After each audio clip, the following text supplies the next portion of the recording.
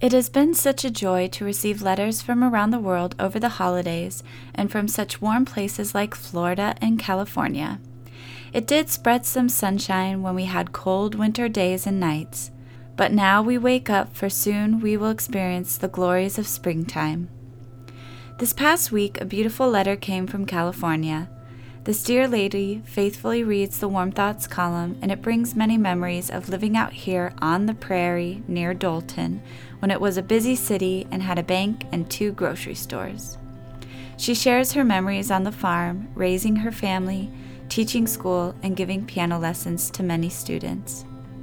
Her retirement now is filled with memories, and I hope she writes her story of her life near Dolton to share with her children, grandchildren, and others. You are a real inspiration with that wonderful pioneer spirit to keep on keeping on. I just love to hear the stories about those horse and buggy days. Those must have been some very happy days, and nights too.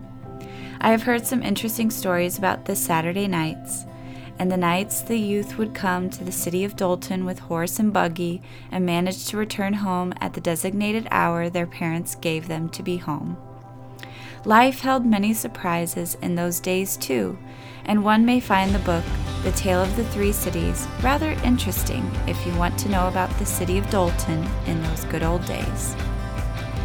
This is the time of the year we begin to hear the voices of the prairie, and I am reminded of the poem Margaret Freer wrote, and I would like to share it with you. A time of singing. Awake to the glories of springtime. Awake to the song of the bird. Across the once sleeping earth, the stirrings of life are heard. As this time of singing awakens new life in a dormant land, I too would be awakened anew as spring takes me by the hand. A bit of wit. People were happier back in the horse and buggy days.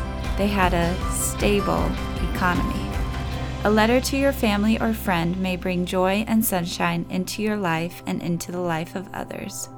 Send that letter to a special someone. Warm Thoughts from the Little Home on the Prairie Over a Cup of Tea by Louetta G. Werner. Published in the Marion Record, March 2nd, 1995.